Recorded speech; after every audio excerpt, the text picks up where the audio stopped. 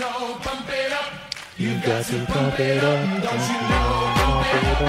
You've got to pump it up. Hello and welcome to the Bucket Problem, episode 26. I'm your host, Ace Ambender, very pumped up.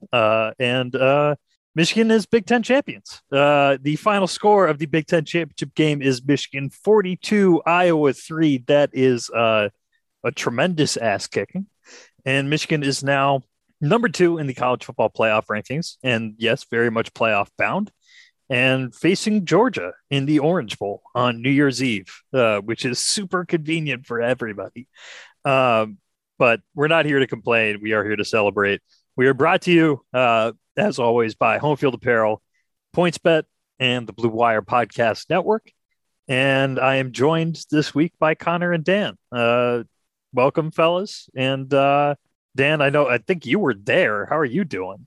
I'm doing great. So I went up on, I got tickets shortly after the Ohio State game. Went up, I used up all of my Christmas present, birthday present, all credit that I had to be able to afford those tickets. Went down to Indianapolis on Saturday morning, got there around noon. Drank all day, the bunch of my friends from college, my girlfriend and some of their girlfriends. Had a really nice time in Indy. By the way, got a shout out to Indy does a really good job hosting events. That's apparently that's the main thing that they do. Yes. And I don't mean that as any kind of underhanded, backhanded compliment. It was actually really nice and everything flowed really smoothly. So we're out drinking all day. There's open carry in Indianapolis, so you can just walk around with an open beer, which is so sick. Every city should have that. I don't see any potential downsides. And then we headed to the game. Pretty much there were more Iowa fans than I thought there would be in Indianapolis, but once we got into the game, it felt like it was about 80-20 Michigan. The vibes were insanely good all day. Saw a couple of Ohio State fans that was super mean to them. It was awesome. And then, as getting off to that fast start with, after the halfback pass from Edwards to Roman Wilson, the vibes were just, it's pretty much a celebration from that point on. The entire fourth quarter was singing Mr. Brightside and all that. And, it was great. I mean, we're all just in disbelief. I've been on cloud nine, pretty much all week since then. I don't know when the last time I just watched ESPN. I'm not really a big watch Sports Center guy, but I literally have just been watching ESPN and Sports Center basically since then. Cause I just like seeing them talk about Michigan so much. It's I'm just a baby that needs his constant Michigan football content on basically an IV drip. I'm doing great. Between that and you saying that you used your birthday and Christmas money to get to the game, you're not doing much to dispel the whole thing about you being 14 years old. Look, man, I'm not saying it was a big, but I basically was whatever anyone was going to give me, I just need to you can't draw down your Vanguard index funds to go to that game. Exactly. They won't let you do that. That doesn't count as a tax exempt use of retirement savings. It still sounds like you are far too young to be drinking all day, Dan. I have a couple notes here though about Dan's trip. Number one, I can't get the image of those Ohio State fans out of my mind. Think about the brain you have to wander around during a Big Ten championship game weekend that you're not participating in. After your fan base has been cast into sort of disintegrating disarray by losing to Michigan, to walk around in your Ohio State gear in Indy, that's a really special type of person. I do. I respect the level of spite that goes into it, but I do feel like that is maybe just a bit too much effort to go to. That just signals you have nothing better to do with your time, which I guess a lot of Ohio State fans don't. So, hey. Yeah. I think the better spite move would be just to eat the ticket and the hotel room. I think I was trying to walk my way through it, and the first thing I thought was okay, well, maybe they bought tickets beforehand, and like just had the tickets. But I'm like, they could have sold those tickets for like double their value, assuming they got them early. Like ticket prices were sky high all week. And then I'm just like, how are you having fun? Like, how is this fun for you? Like, did they come like hoping Michigan would lose? I mean, is that even fun for them? Like, haven't you had enough nice things in your like fandom that you don't need to like come to Indianapolis and like they were like trying to like, of course they're getting heckled. Like, what do you expect, And haven't you had enough bad things in your last week that you don't want to like hit your wagon to Iowa's offense? Yeah, exactly. And they're like, oh, like 1-8. I'm like, you're not playing this weekend. Like, what are you like? You're not. Why here. are you here? Like, yeah. I was like, Rock seems like they're doing all that about like, oh, you guys have won one in the last 10 years, and it's like, I thought your whole thing with us was that we lived in the past, guys. Like, yeah. I thought we were supposed to be the fan base that was always talking about old shit. Now that's you guys. Look, we've now won 2 Ohio State games in the high definition television era, so we're not hearing that shit anymore. Yeah, Dan, I'm also impressed that you made it to this podcast taping because you had to go to Indy and party your ass off, and then you had to fly to New York City to pick up all the Kenneth Walker III Heisman ballots. Yeah, on your balcony. So some personal news. I've accepted a position with the Heisman committee, counting ballots, and I think I'm doing a really good job. Everyone says that I'm doing a really good job. It's me and it's me and Mitch Albom are both got jobs in the Heisman vote counting department. And I think, Rich Eisen and Nicole Auerbach and the rest of the blue wall. I deeply appreciate that you briefly forgot Mitch Albom's name. Thank you. Look, how old am I? 55? Never read a Mitch Albom book. Like, you have not sat down with Tuesdays with Maury? No, I'm going to send this audio. We're going to send this audio to Graham Couch so he can stop the steal.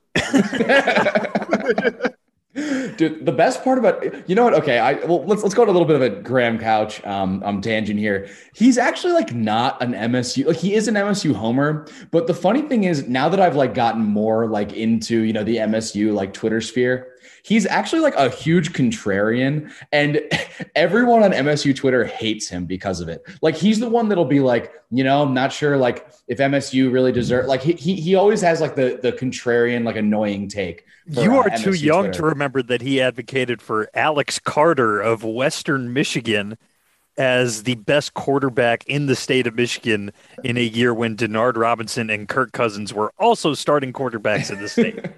That rules. I mean, no, I do. No, I actually do remember that. That was like the first year that I was like really tuned in. God damn it. And I remember that was the year that we like beat the crap out of Alex Carter too. Yeah, no, that also happened. It's like, he had to play Michigan. That rules because it's like you have to like you want to have like the notion of like being impartial or whatever. So it's like, okay, let me piss everyone off. I think Graham, I've come full 360 on Graham Couch. He rules. Full 360, full 180, whatever. You understand exactly what I mean, Ace. Your fancy writing terms and analogies. I don't. Anyway, yeah. Well, so no, it was a great weekend. Had a great time. I don't think I'll ever die personally. Well, while you're feeling unkillable, do you want to read what appears to be quite a soliloquy from your brother? Yes. So I promised my brother I would read his screed on the podcast. For everyone, I know I've talked about my brother before on this podcast, but he is a diehard Michigan fan that actually goes to Penn State, but has not taken up, much to the chagrin of all of his roommates and friends, has not at all deviated from being a Michigan fan. That is Sigma behavior, dude. Being a hardcore Michigan fan at Penn State is like ultimate Sigma male. It's so fucking alpha. I would absolutely not have the balls to do that. But yeah, here, I'll go ahead and start. So he says, so I went to Indiana and Penn State. Allegedly, I may go there, but I'm not a Penn State fan at all. Maryland and Ohio State. So he went to the last 4 games of Michigan football. He was a perfect 4-0 against all the spreads. No big deal. I left it to Dan to bring home the Big Ten title last weekend, and it looked awesome for all the Wolverine fans in attendance. I'm so happy for the team, Jim especially, coaches and fans, us, LOL. This owns so hard, and I will never forget it. Being at the Ohio State game was the best moment of my life, and getting to go on the field. They finally did it, and it was more awesome than I ever dreamt in my wildest dreams. I was 0-3 in person at the game prior to that, and remember all the way back to 2008's ass kicking in Columbus, and 2009 Tate Forcier turnover fest was even worse. I was actually there for that. I cried. I was 10. So yes, I did dream. God, you guys are so young. Some observations, especially having been in person. The gap control by now he's just like he has this whole like emotional thing, and he's getting into like X's and O's. Yeah, I love. By the way, like just for like context, like you people might think that like I'm a freak about this. My brother is an absolute like he makes me look very tame. So some observations. He's also a very good high school quarterback who definitely knows ball. I've seen his tape. Yeah. He was good. Yeah, he was really good. He was really good. Some observations, especially having been in person. The gap control by the interior lineman has been tremendous. Ojaba and Hutch are phenomenal. But how many times in the past have we gotten pressure against JT Barrett and Braxton Miller, or hell, even Terrell Pryor? But they've stepped up and scrambled. Granted, we haven't played running quarterbacks quite as good as that, but their dominance in maintaining leverage has been huge for tackles for loss in general. On offense, Haskins' vision has improved dramatically. Yes, there's occasionally a missed cut, but his patience is remarkable. So is Corum's. He's vastly improved from 2019, missing wide open holes like the Hascat versus Ohio. Like he literally can't let go of like all these like no, he cannot. Minor things. It's so funny. Then his toughness through tackles is obviously unmatched and is enormous for UM, staying on schedule and in manageable third downs for Cade. Give Cade his respect, by the way. He's the best quarterback of the Harbaugh era, and will not hear otherwise. But to summarize, Hassan is damn near Mike Hart. I said it. Lastly, on special teams, Moody is awesome. He makes all his extra points, which is huge, and is 90% plus on field goals, which is crazy good for college. He has great range and shows his leg more than he gets credit for at kickoffs, as his hang time coupled with distance is great for field position advantage. Lots of touchbacks and eliminating elite athletes from the opposition's kick return. Money Moody, truly. A good 30% of that analysis was spent on Jake Moody. Good, literally. Last one here. I'm sorry, I'm going long. I love listening to you guys. Easily my favorite Michigan podcast. I wake up and attack the day with an enthusiasm unknown to mankind on days the pod drops. Also, Connor, I miss our interactions on twitter.com, but now that Michigan is on the verge of making the national championship, I think it's best that respectfully you stay off. I'm sorry, my friend. Nevertheless, great balance of expertise, tremendous chemistry, and a nice variety of sports coverage from you all. Great work, and please do keep it up. You're too. So that is from my brother. That is a tremendous big mood.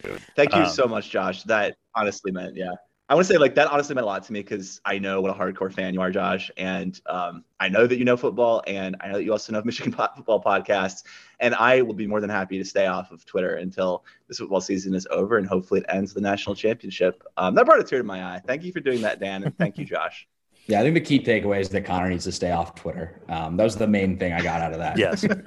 So other than staying off of Twitter, Connor, what is your big mood of the week?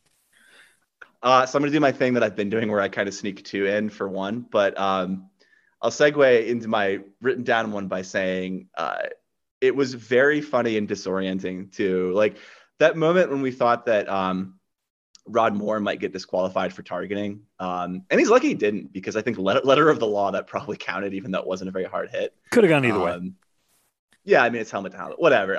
The kid, there was no real danger to it. And it's targeting roulette, so like, who knows?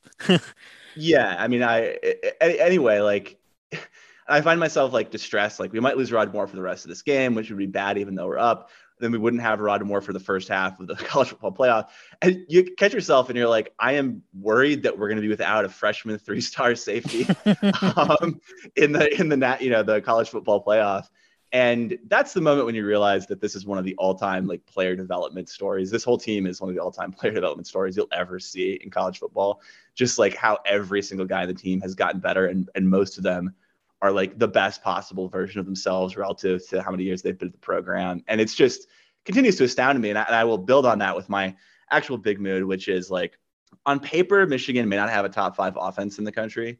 They have shellacked their last two opponents, one of which had a good defense, Iowa. The other one did not, that being Ohio State.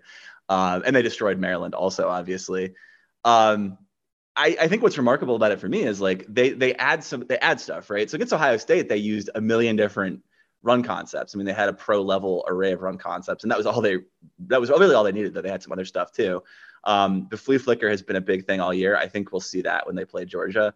They add all kinds of stuff, right? Like, it's hard to classify this offense because I would say the best way to describe it is it's kind of an updated Stanford offense, but it has a lot of stuff in it that I don't think Harbaugh was using at Stanford. I don't think that, particularly that Donovan Edwards halfback pass, I don't know where that really comes from. You can only do it if you have a guy who is enough of a threat to draw defenders and can make that pass, which is rare. There are a lot of quarterbacks who can't make that pass. That pass is ridiculous. He got there are a lot of smashed when he threw it. Yeah, I don't know if Art Sikowski could do that. That was 45 yards on a rope. Yeah, it was beautiful. I mean, it was like it's up there for the best running back passes I've ever seen at any level. It might be the best one I've seen. And so, like that my big mood is just like this offense, on paper, maybe what it is, but like they add so much stuff every time they play. They've only gotten better at a player level and at a game planning and play calling level. And I think one of the things we're looking forward to is, regardless of the result when they play Georgia, I know I'm going to see some cool shit. Like, I know they're going to pull more stuff out. And that's a good feeling to have, given that I spent several years watching Michigan struggle to run their base offense. And now I am confident that the offense is going to do cool shit every game. That's my big mood. Yeah. I mean, you didn't even mention that Michigan has installed a package for their backup quarterback that actually works, which is like the first time in college football history, other than I guess Urban Meyer with Tim Tebow, where that has actually like been pulled off successfully. So the backup quarterback who can outrun the entire Iowa secondary. that was, man, I mean, just an absurd play. Because you could see him, gearing up for it, but you're like, he's not gonna like actually get involved in this. And for him to, I mean, like Corum, stopped and turned for a moment, but for him to not only get past Corum, but to get in position to block, to kind of shield off two different Iowa players, it's just, I haven't seen anything like it. He's fast. Like, it's not just like, oh, he's a mobile quarterback or whatever. He's fast. He is just outside of his arm talent, he's an incredible athlete. It's, the sky is really the limit for him. And I don't want to talk. I feel bad every time I start talking about him because it makes me sad about Cade McNamara. And I don't want to do that. The vibes, especially on this day of all days, we exactly greatly appreciate what Cade McNamara brings to this team. My big mood is that you're rarely in a situation where you're kind of playing with house money and you're playing for a national championship. And I don't think we wanted to acknowledge this factor necessarily heading into Saturday night's game, but I think for most of us, there would have been a certain level of emptiness if Michigan had tripped up against that particular Iowa team, which just looked so vulnerable and like such an ideal matchup for Michigan to just honestly beat the crap out of them like they did. Coming off of finally beating Ohio State, if they had not kind of finished the deal and won a Big Ten title, that would have been kind of a brutal way to end the regular season. So for Michigan to actually take that and get into the playoff, now it actually feels like, okay, Michigan's playing Georgia, a team who until last weekend we thought was pretty much unbeatable. Like, we have the better part of a month to just enjoy what this team has accomplished this season. They've hit the major goals that you would have in any season for a Michigan team with reasonable expectations have been accomplished. And now, everything from here, is gravy. I almost don't want to say aloud the things that I'm thinking this team could do, but they are one of four teams left to play for a national championship. And until the last 2 years, I mentioned this in my post I put up earlier today. There have only been two number one seeds that have won the college football playoff. That was the last two seasons. Before that, three number two seeds had won in, I believe, a 5-year span, and number two seeds have won the most playoff titles. So, it looks daunting, but the college football playoff, for how much discussion there is about the relative predictability of who's going to make it in. And even though this year has upended things, that is, I would say, generally still the case. But I don't think people talk enough about how once the field is set, you actually get some pretty surprising results every once in a while. So, and I don't even know how surprising it would be if Michigan beat Georgia, given what Alabama just did to them. Although Vegas would seemingly find it to be a relatively big surprise. But for Michigan to be in this position right now, I mean, it is all house money. I'm going to try not to say pump it up too much, but you've got to pump it up. Yeah, I personally feel, look, I kind of said something like this on Twitter earlier.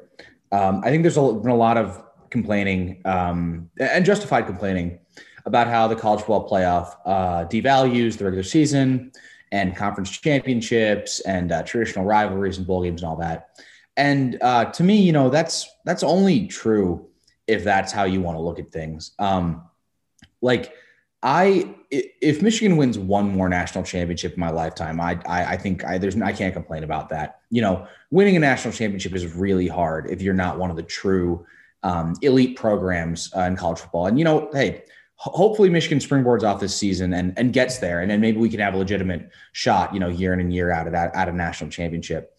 But for right now, I don't want to say like I don't want to seem content, because you got to take your shot. Like when you get an opportunity like this, it doesn't come around every year, and you gotta roll the dice and give each team your best shot. But for me, the rest of it really is gravy, because winning the Big Ten does matter to me a lot. And beating Ohio State obviously matters to me a lot. Like those are the things that matter about this season. And I'm also honestly just happy that I'm going to be able to like watch them play a meaningful game in December and potentially, early January.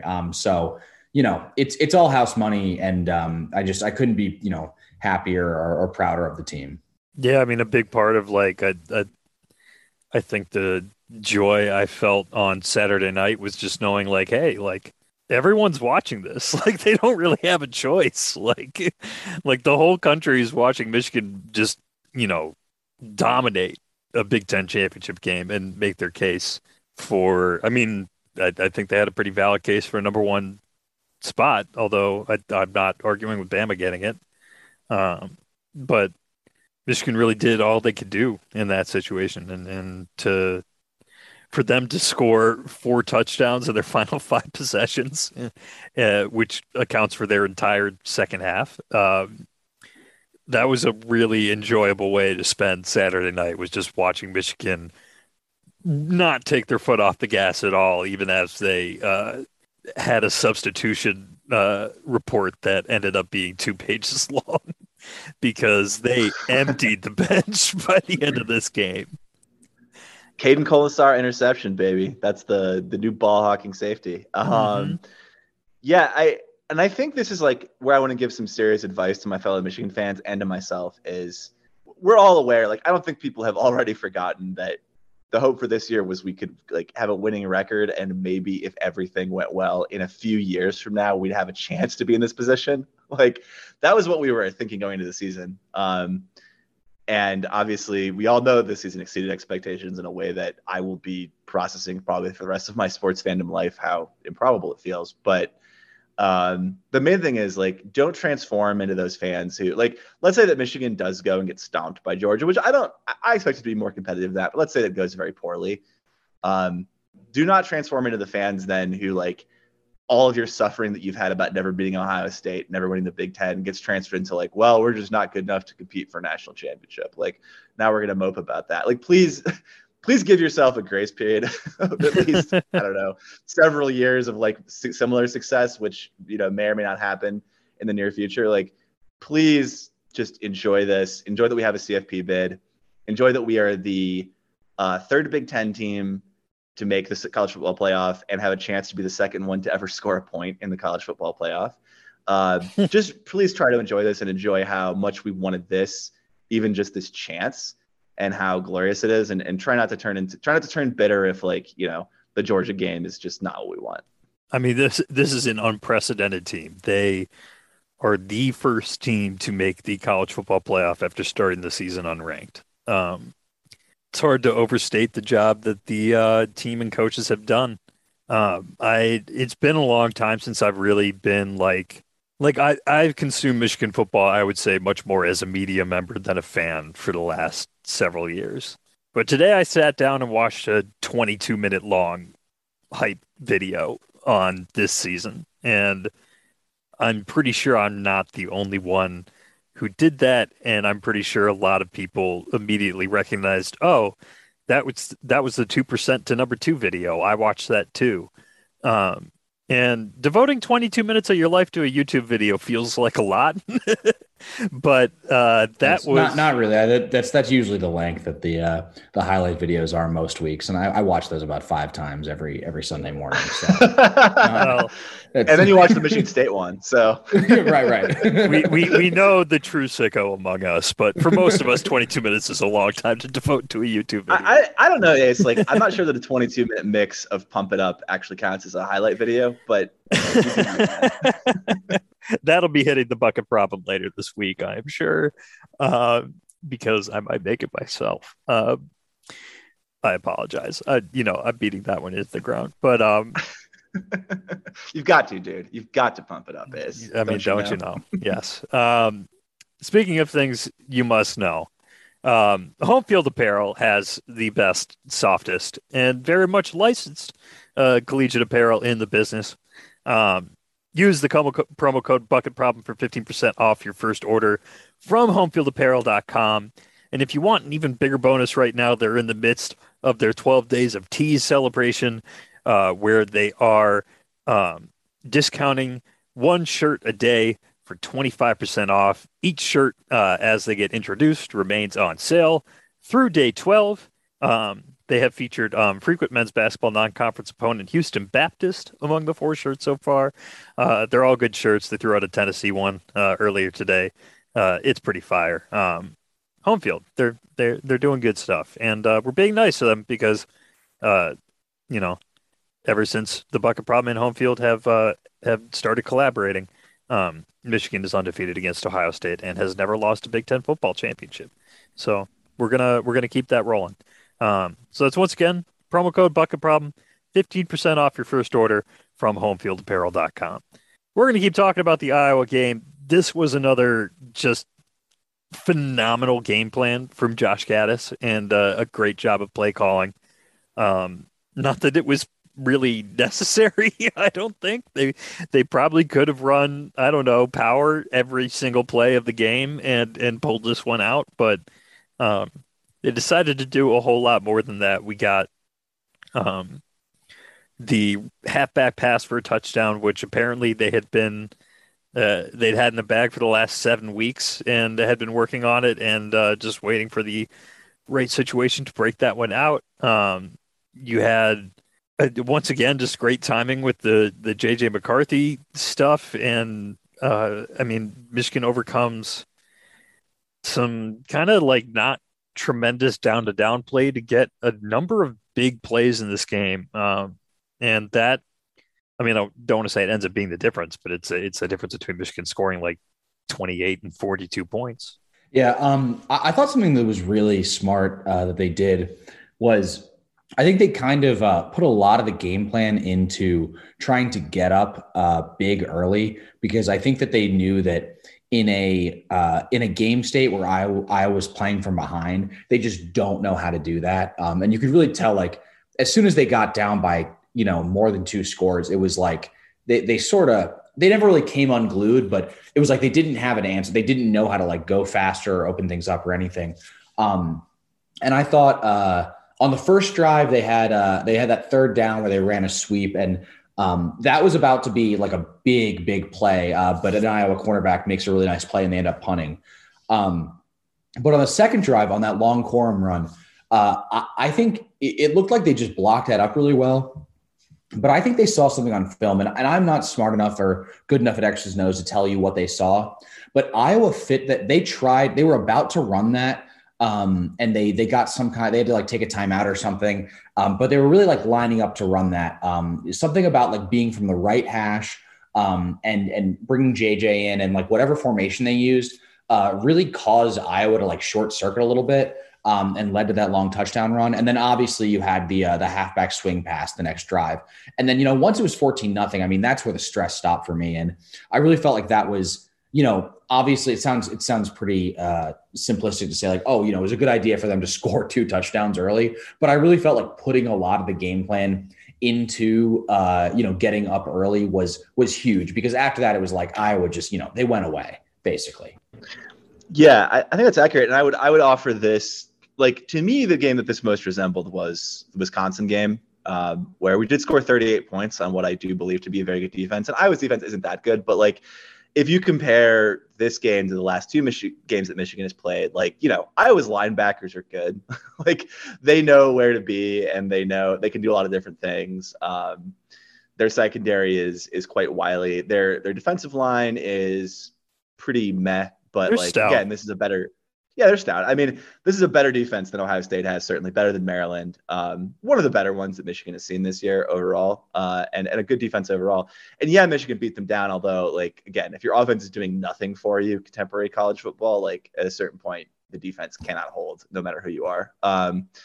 But I think that, like, yeah, what stands out to me, as Dan said, was like, there was a certain degree of canniness and wiliness early on, and then Michigan sort of later as the game went on, like, felt comfortable kind of running whatever they wanted, but it was like really attack the weaknesses early, and you can get teams on their back foot. And I can't say enough good things about Gaddis. I feel like now that he's a Broyles finalist and it's been here 3 years, I kind of think he may be the most likely staff member to leave in the offseason. I don't want that, but if he does leave, like, it'll be, because deservedly he's done an amazing job. Yeah, it's hard to argue with that. I mean, I hope he sticks around. And given where we're at, I don't know, after the first 2 years of Josh Gaddis being here, it says a lot just that I recoiled when you said the possibility that he could leave this offseason. So, yeah, I mean, it was a fantastic game plan on his part.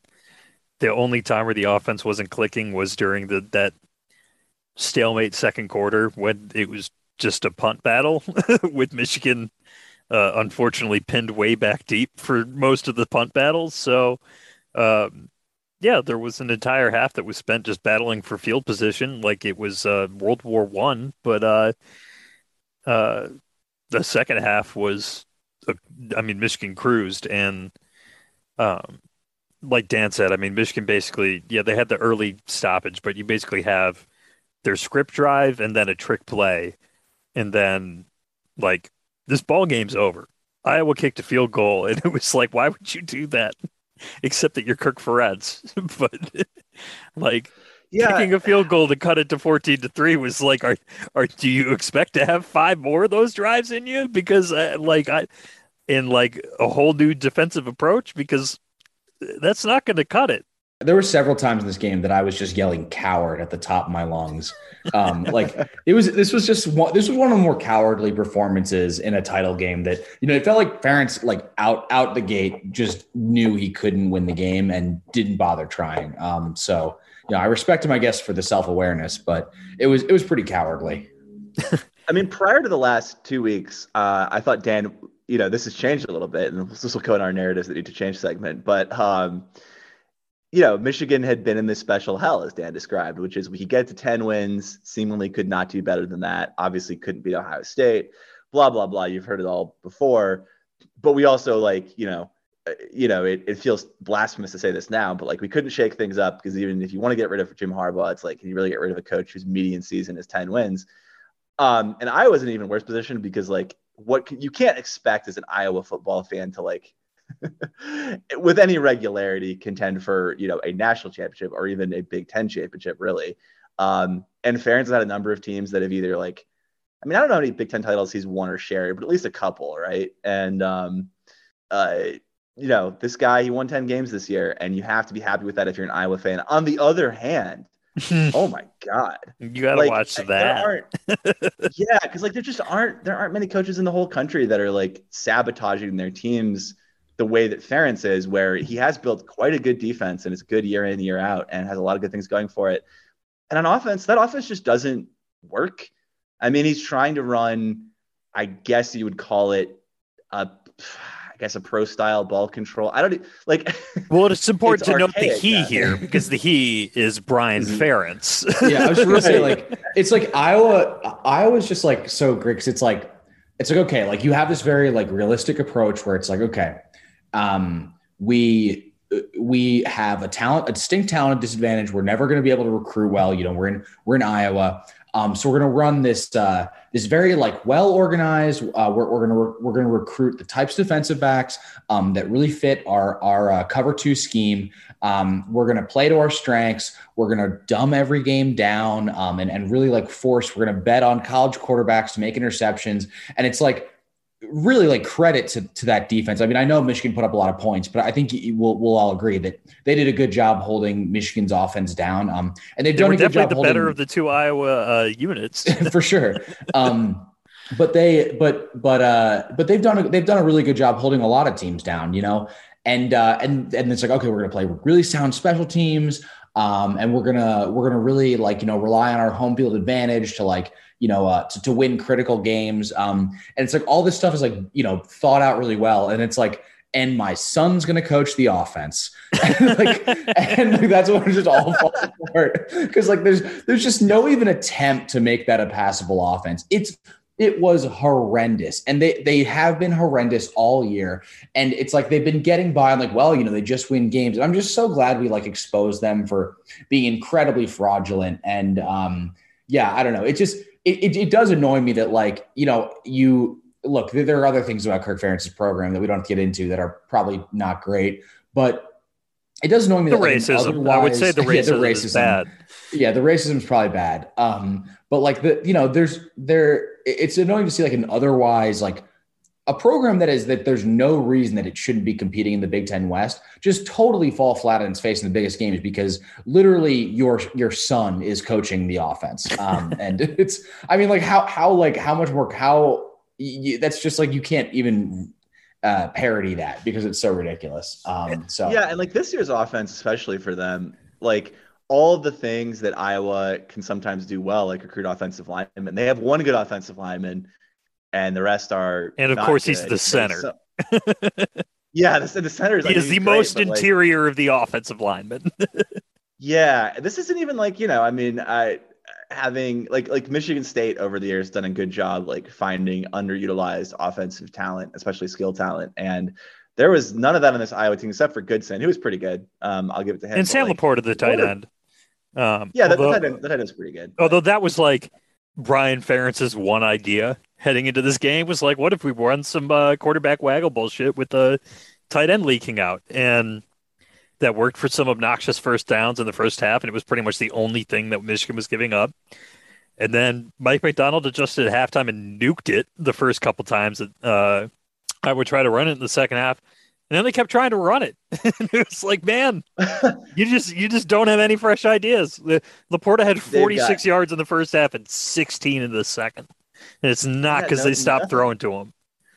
And like I love that Go Iowa Awesome writer. I forget which one, but I was reading his recap, and he said, "Look, no team in the country has as many 1 or 2 yard routes as Iowa has." He's like, "I will bet my life on it." And I think he's right.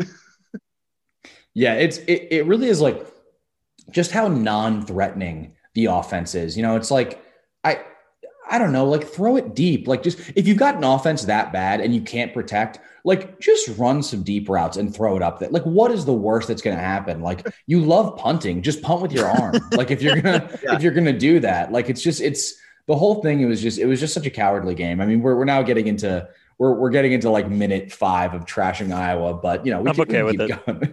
Yeah, definitely. And then also, by the way, like Padilla came in and was like obviously much better than Petrus. At least for this game. Yeah, like he was clearly better. And I was like, they started moving the ball down like pretty well. And I'm like, man, if they had him all game, it could have been at least like closer. We Probably should he also couldn't be have scored clear, less than Alex 3. Padilla was not good. By No, he any was stretch. He was not good, but he moved the offense. Like he at least, I don't know, he was decisively, throwing the ball inaccurately. Well, he could Yeah, move. I mean, they did.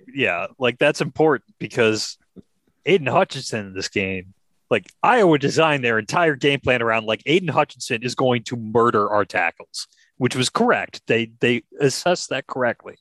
But the answer was just like, we're going to get the ball out as quickly as possible in very predictable ways. And so Spencer Petras was just back there getting drilled a half second after he released the ball every single time. And that had to suck because he's not fast enough to avoid that. Yeah. Aiden Hutchinson was, I would say even though he had less sacks, he was probably more impactful in this game than the Ohio State game.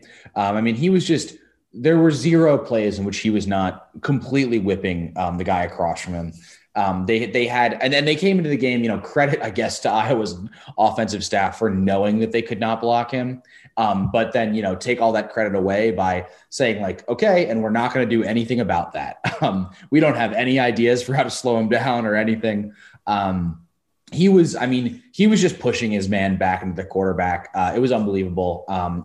He deserved the Big Ten. I was kind of worried they were just going to like kind of cop out and give it to, the quarterback, which is what they normally do. But I'm really glad that they gave him, the championship game MVP. That's awesome to see. And, especially in a game where he only had 1 sack. It was very much like we noticed this player being dominant instead of like, right. We just looked at the box score and picked the guy with the biggest number. Right. Exactly. And also he's now very deservedly a Heisman finalist. I think it's it's going to be tough for him to win the Heisman though. There's a really good group this year. I think they pretty much, you can't go wrong with anyone that. No, I know. I was trying to make a Kenneth Walker joke. God damn it. No one deserving was excluded. I think that's I know. It's just a really good group. Like I think that there's no way that, I don't think they missed anyone. So I'm glad that he's getting recognized. Well, I apologize for totally ruining that, but yes. No, it's okay. I wasn't sure exactly how I was going to land it anyway. So, well, I face planted for you then. I'll take credit for that. I don't know. Like, it doesn't feel like there's much more to say about the defense just because, like, you don't learn a lot from playing against Iowa's offense. I don't even think there's a no offense there. Please take offense, Iowa. Please do something about that offense. It's horrifying to watch. It's the worst. So special teams is awesome. They're number 1 in FEI again. They had 2 punt coverages for where Iowa's returner got negative yardage because he tried to double back and ended up doubling back into a dude. We mentioned earlier, Brad Robbins basically helped Michigan stalemate the second quarter while being pinned up against their own end line. And then Cornelius Johnson comes in and blocks, I believe, his second punt of the year. And this one was probably even more spectacular than the first one where he laid out fully. And this one he laid out fully, but had to like do a 180 spin in the air while blocking it. So he's the new Marquise Walker. And I know Dan is too young to get that reference, but I think Connor remembers. Well, I do. And also my big mood a few weeks ago was that like, it says a lot about the cohesiveness of your team when your top wide receiver is blocking punts. And thank you, Cornelius Johnson, for underlining my very prescient point there. Yes, very much so. And I think real quick, I do want to credit Brad Robbins for like against a lot of teams, Iowa will kind of do what they did against Michigan, where they'll pin you back in your own inside your own 10, where it's really tough to run offense. And then they'll just keep like, they're not going to really move the ball too much, but maybe they'll get like a first down and then just gradually creep closer and closer to field goal range. And then finally kick a field goal over the course of like 5 drives of like winning punting battles. And Brad Robbins did not allow that to happen. And that's a credit to him. He's been a weapon all year. Can't say anything more about him. He's been awesome. And it was cool to beat Iowa at their own game. And to I'm not sure if you guys heard the radio call from Deerdorf and other guys. Brandstatter. But like before that first field goal, they're like, this guy's automatic, you know, like he never, and then like just right after that he misses and they go crazy. So it was fun to beat them in special teams too. Yeah, if Iowa's not winning the special teams battle, they're in trouble.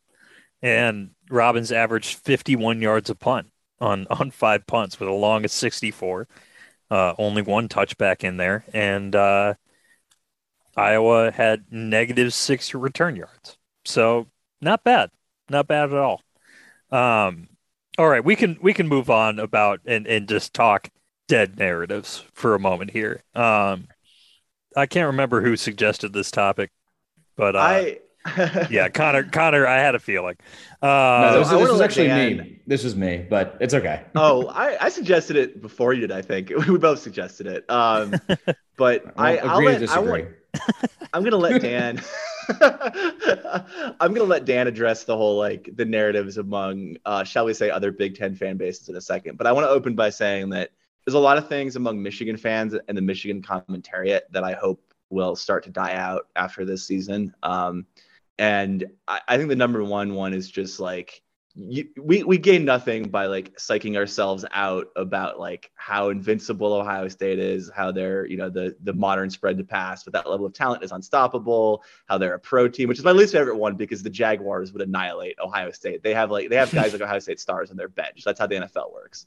But and also like ask an Ohio State fan about how they're feeling about their very, you know, professional staff right now and how that's being handled. Right. And yeah. Like you'll find out just how unprofessional it can be. The staff with Urban Meyer's brother-in-law on it. Yeah, like every Ohio State coach is a genius, the best recruiter ever, best football mind ever until they're not, right? And that's like Michigan, you know, has a better staff than Ohio State right now overall, pretty clearly, I would say. And so, like again, Ohio State might beat us next year or maybe for 2 years in a row, or who knows what'll happen in the future. But like, you know, Michigan should have beaten them prior to this. We can go over and over again about why that hadn't quite happened until this year. But just like, I would say everybody just like cool it on like, you know, oh, college football is so awful now. We can't beat anybody. Like, you know, we're doomed. It's all so horrible. Like, I hope that you enjoy this moment and savor the feeling and let yourself get free a bit of the shackles of those bad and clearly, as Michigan has shown, incorrect takes.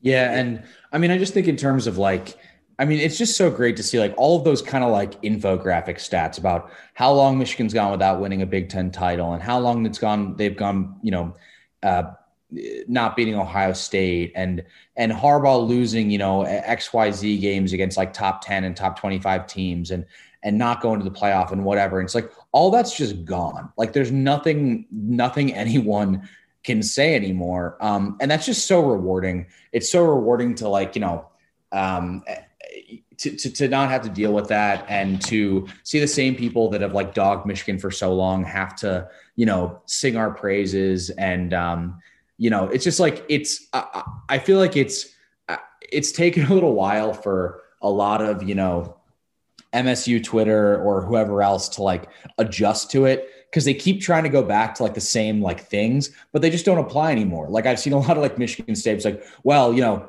it took them, it's like, well, you know, Michigan like never wins it. Like they keep saying the same things and it's just like, it does not apply anymore. And the new thing is like, you know, they're trying to be like, oh, well, it took them 17 years to like win a Big Ten title. It's like, who cares? Like they won one now. Like that's all over now. Like you can't say anything anymore. It's over. Like these people have like built their entire, you know, fandom psyche out of like on the bedrock of like Michigan never winning anything meaningful ever again, because we went an unprecedented amount of time, you know, not winning anything.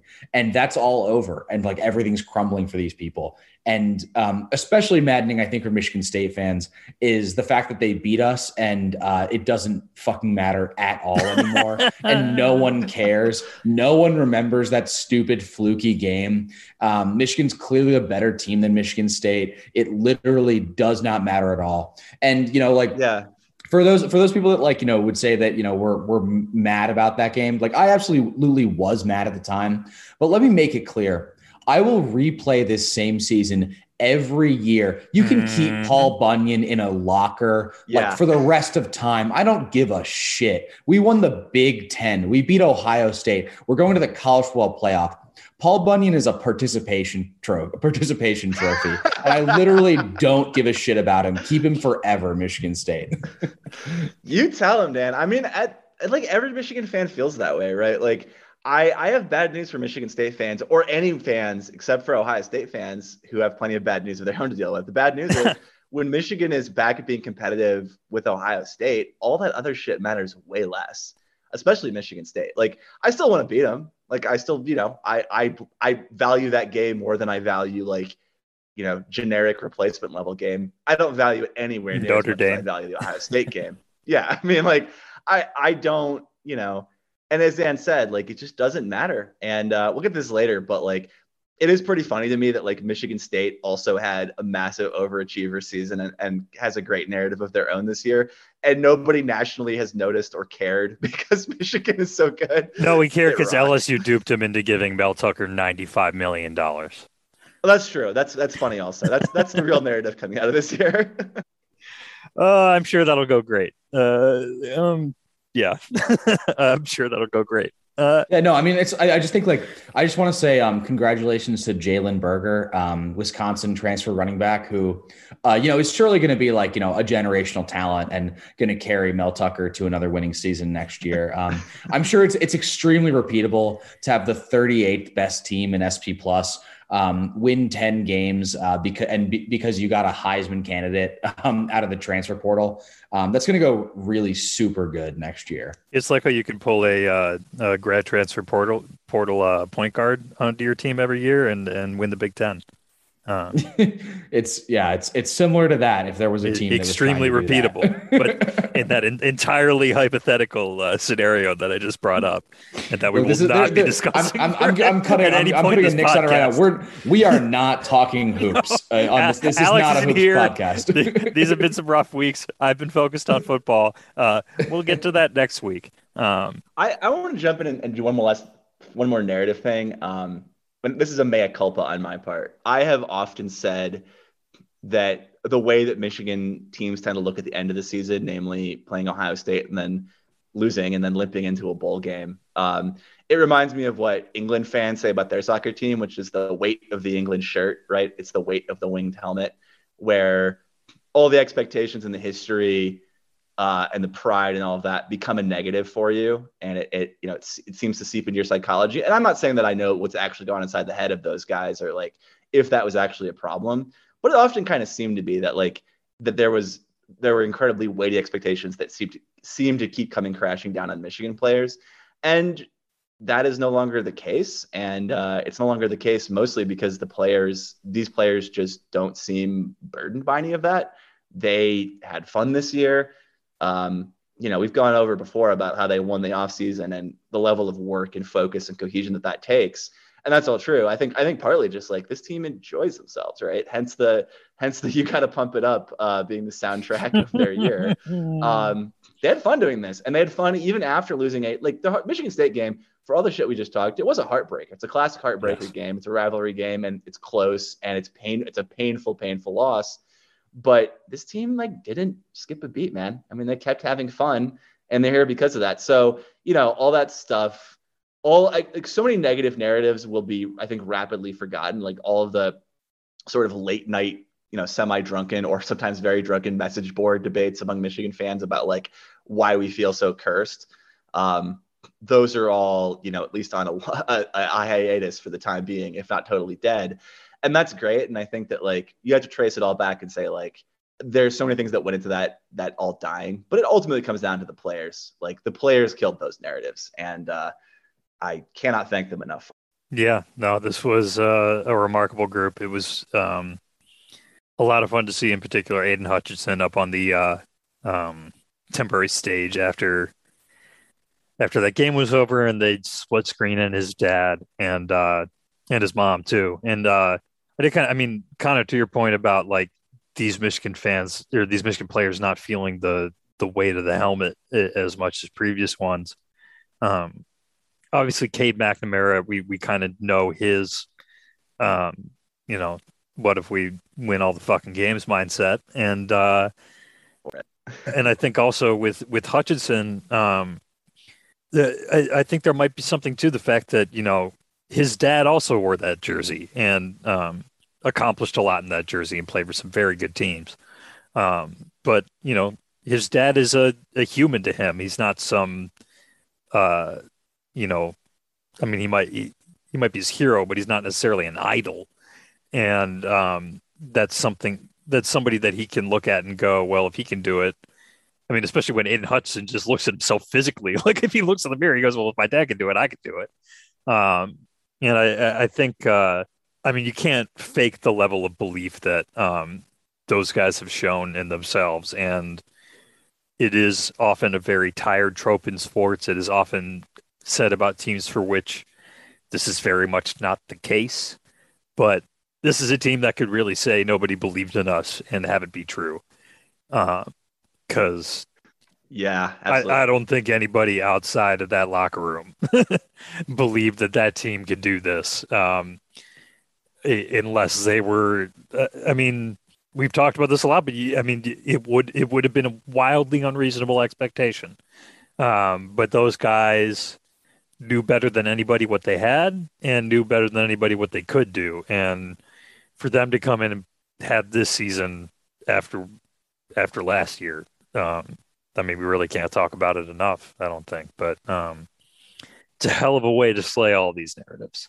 And on that note, I'm not going to pretend that any of us have spent a ton of time since Saturday watching Georgia. And I would guess that since Georgia's average game was horrible to watch from an entertainment standpoint, that we haven't none of us are Bulldogs experts at the moment, but we can at least take an early look ahead. At the moment, I think this game opened up with Michigan in the 7.5 to 8 or to 7 point underdog range.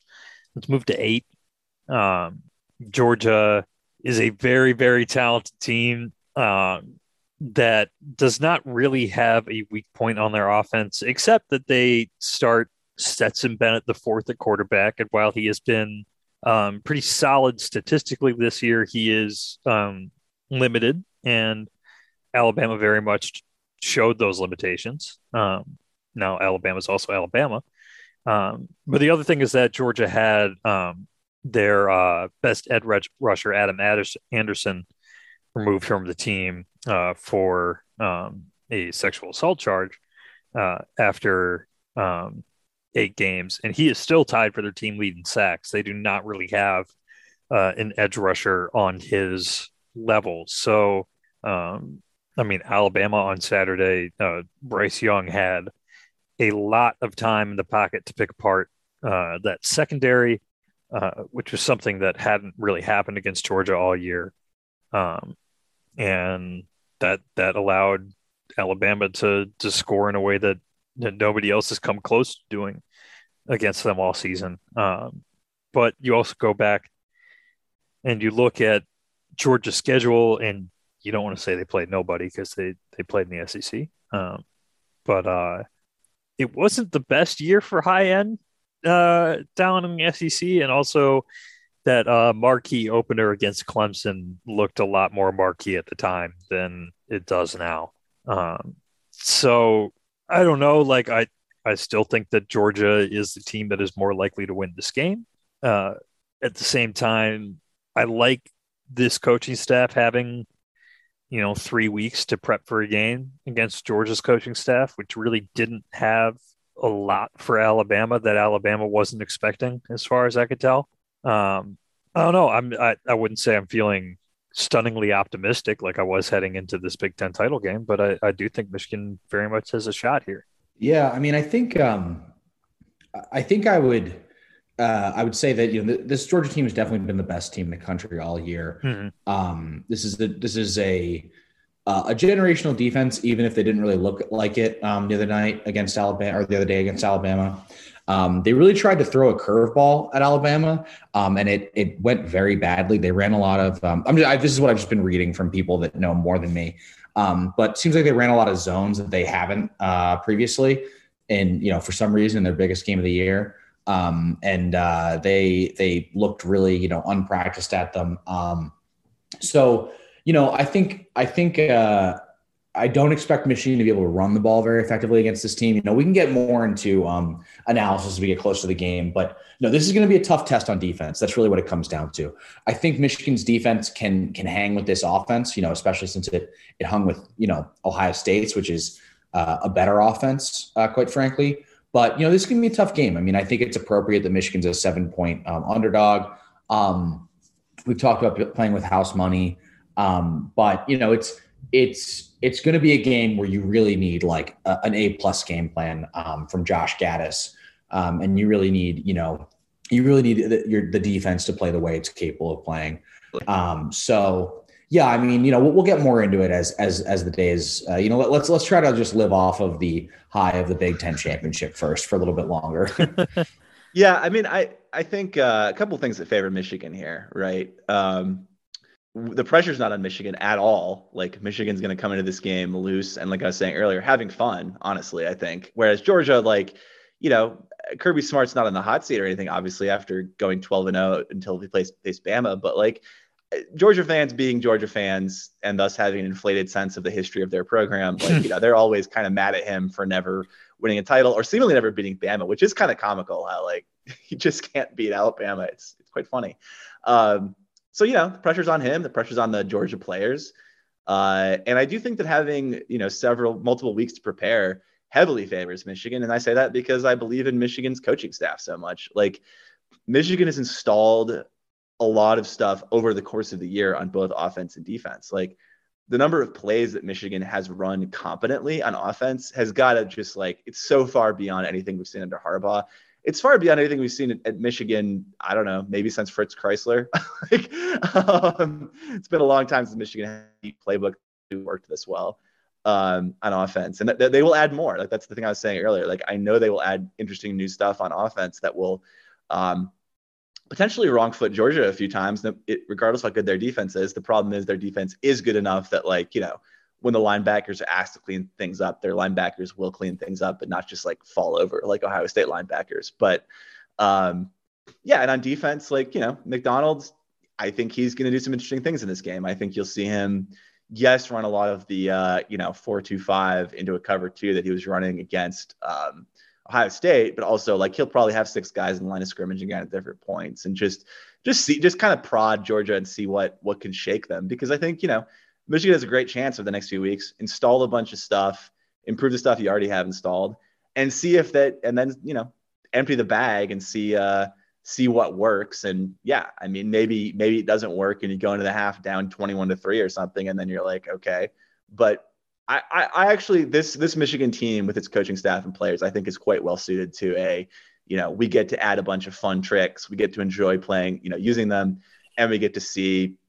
go out there and see what works. That's kind of the way they've played all year. So that favors them at least. Yeah. And if this game turns into a, kind of drag it out fight, if both these defenses kind of play up to their capability and these offenses have difficulties, Michigan's been in a number of those, and I think, we saw Georgia be kind of surprised to get hit in the mouth by Alabama, I would say. Maybe Michigan takes one and doesn't come back from it, but I kind of suspect this team is going to at least have the fight to keep it a relatively close game throughout. I'm not expecting a blowout in this game one way or the other, even if I do think Georgia is the better team. We're going to take a quick look ahead. We're not doing picks yet this week because we need a little time to let this sink in and look at some of these teams, especially since we might be picking some games that we'll be picking some games that do not involve 2 Big Ten teams anymore. So we're not as familiar with them. But this is a sort of pick segment brought to you by PointsBet. Download the PointsBet app and use the promo code BucketProp to get 100% of your deposit match up to $1,000 in the form of free bets.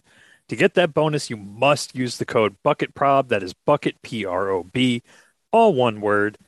Please gamble responsibly, set limits, avoid chasing losses, never bet when you can't afford to lose, take breaks when you need it, and use the self-exclusion feature to stop yourself from betting. If you or someone you know has a gambling problem and wants help, call 1-800-GAMBLER.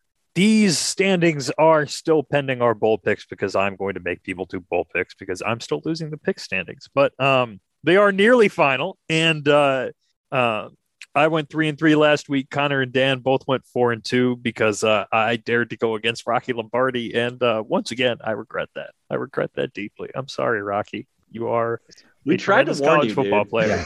Yeah. Based Rocky Lombardi.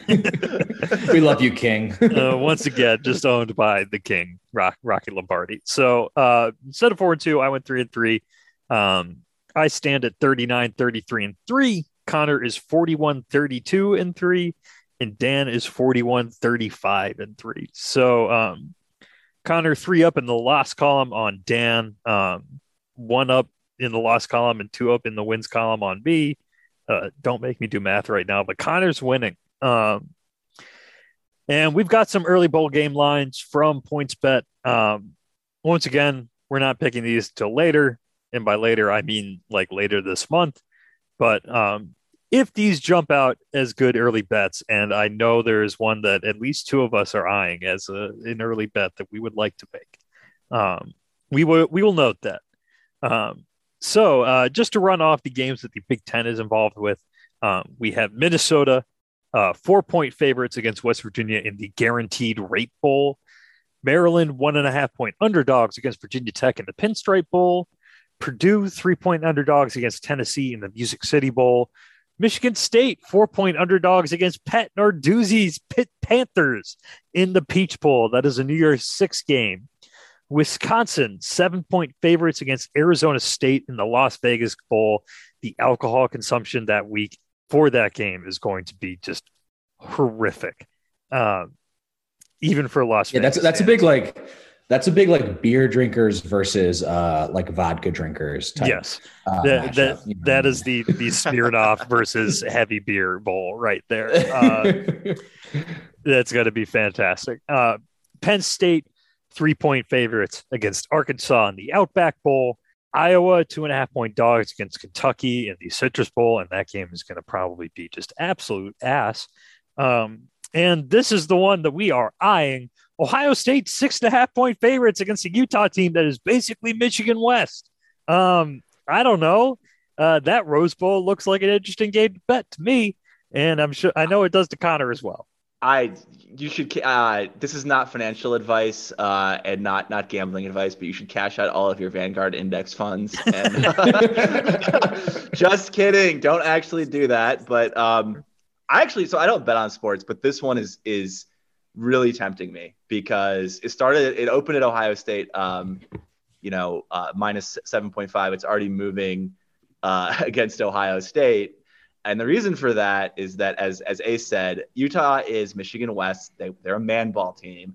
We know that Ohio State's defense is just completely unequipped to handle man ball, and that's probably not going to change in time for a bowl game where the team is going to be demoralized, depressed, and also like we're all sitting here waiting for Ohio State have 9 guys sitting out of this game. Is imminent. Yeah. And there's going to be the staff turnover is coming. So either you're going to have brand new coaches on the sideline or guys or worse, the fired. Same coaches. Yeah, guys that know they're about to get fired. There's just so many reasons to pick against Ohio State. And I think this will ultimately end up being a pick 'em just because I would be shocked if Ohio State won this game. They could prove me wrong because they still have a very good offense, but damn, that looks like good money to me. So another reason to like the Utes in this one is I know the transitive property of victories is an extremely dangerous thing to use, especially for gambling purposes. But this one is relatively straightforward. Oregon beat Ohio State, and they beat so by running all over them, much like Michigan did. Utah beat Oregon twice by a lot. They just did it again last weekend to win the Pac-12 title. This line shocked me to see it when it came up, and it feels like it is entirely based on name value, and I am not surprised it is coming down. So that is one where if you want to get that pick in right now, That seems like not a bad idea if you're inclined to play on the Rose Bowl. And also, betting against Ohio State feels fun. I don't want to root for them. So, yeah, let's ride. Two more lines to look at here before we end this one. They are the college football playoff lines because those are extremely relevant to Michigan. Cincinnati is 13.5-point underdog against Alabama in the Cotton Bowl, the other semifinal. That one, there is a large gulf between how the computers value Cincinnati and relative to Alabama, where that looks like more of like a 4 to 6 point game, depending on where you're looking. And then obviously Vegas has it at 13.5. So Vegas seems to believe in the Alabama that we saw last weekend, and also that bettors are going to look at Alabama versus Cincinnati and think blowout, which is probably smart on their part. And then we've got sorry, Connor. I think that Cincy line. I mean, again, it wouldn't be shocking if Alabama beat them by 2 touchdowns. Not totally shocking, but like I thought that's pretty good value because I think Cincy's way better than Vegas thinks they are. You know. Yeah, I mean, that one very much feels like a game that Vegas set anticipating where the bets would be coming in instead of maybe having it be the true measure of how good these two teams are compared to each other. And that might be useful for some people who might be looking at that number and going, that's pretty big. Because if you watched Cincy this year, that's a really good team. And that's a pretty big number. And also, yes, you may have watched Alabama beat Georgia, but if you watched that Alabama-Auburn game from the week prior, you may not be as high on the Crimson Tide as or Alabama-LSU, Alabama-Texas A&M. They lost to Texas A&M, a team that beat 3 other SEC teams this season. I think there's some real value there. I also want to say, maybe I'm getting this in prematurely, but like, I kind of think Michigan State, it wouldn't surprise me at all if they beat Pitt, because I don't know, that just seems like the kind of situation where Mel Tucker's going to get his guys up. I also I won't be rooting for them because I never root for Michigan State, but how funny would it be if Mel Tucker's Michigan State team went 11-2 with a win over their arch rival and won a prominent bowl game and nobody noticed or cared because of Michigan? That's just too perfect. Like, that storyline rules. So I can't wait. I'm so excited because either way it goes, it's going to be funny. Because the other option is that they are facing their old defensive coordinator, and they have Mark D'Antonio, I'm sure, hanging around the office, giving them some insight into exactly what Pat Narduzzi likes to run, and they still don't do it. I love it either way. It's great. I'm excited.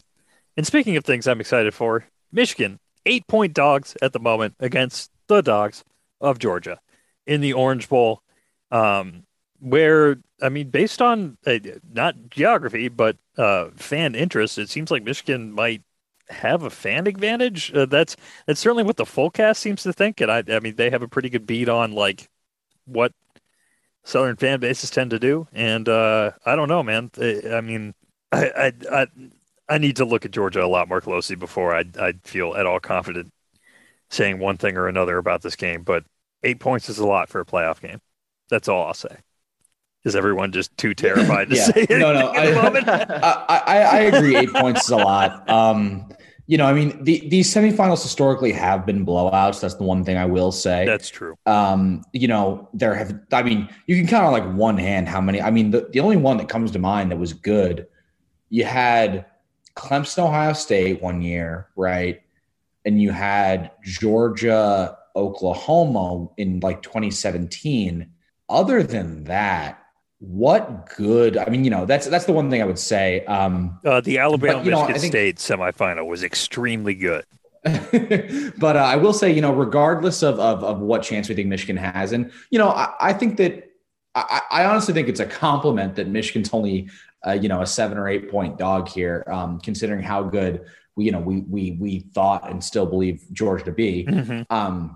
I think they've got, more than a puncher's chance. But I will say that, as long as Michigan, scores a point against Georgia, they will become the second ever Big Ten team to score in the college football playoff. So it's the bar is really low for what qualifies as success here. I Which, can't take credit. Go ahead. I can't take credit for that one. That's a Scott Bell tweet. So, but it still counts. Yeah, which Big Ten team was Scott Bell thinking of that made the playoff and didn't score? I forgot. You got to help me out here. I feel like I just mentioned it, but it's already just it's passed me by. I do want to note that the line for Michigan Ohio State was Ohio State favored by 8. Throwing it out there, because that's what I'm looking at right now. And Michigan is undefeated as a dog this year, and I believe 10-2 true. against the spread in general. So Someone 11-2. told me it's actually 11-2. Yeah, I was counting Nebraska as a loss against the spread. They've covered every game besides. Apparently, Nebraska's covered at -2.5. So they've covered every game besides Rutgers and so 11-1. and Michigan State, obviously. Or no, they're 11-2. 11-2. Oh, sorry, Rutgers and 11-2. State, I they miscounted lost the number of against games they've played. I keep forgetting that. Yeah, Michigan has played a 13th game because there was which is by the way best in the country. So yeah, that's an astonishing record against the spread. So if you choose to believe in that, I mean, Michigan at +8 seems appealing. If you are terrified of Georgia, I understand fully. So we will dig more into that matchup, obviously, over the course of the next few weeks. There will also be the return of basketball content, both to this podcast and to the website, because I need to write about some hoops, both just personally and professionally. Even though we'll focus on women's hoops. They're doing great. But that's all we have for this week. We are all overjoyed and also kind of tired because there's been a lot that we didn't necessarily expect. So please follow at Bucket Problem on Twitter. Go to www.thebucketproblem.com and subscribe to the newsletter and the bonus podcast. Please subscribe, rate, and review this podcast. Do your holiday shopping at homefieldapparel.com and use the promo code Bucket Problem on PointsFed. Thanks for listening. Have a great week.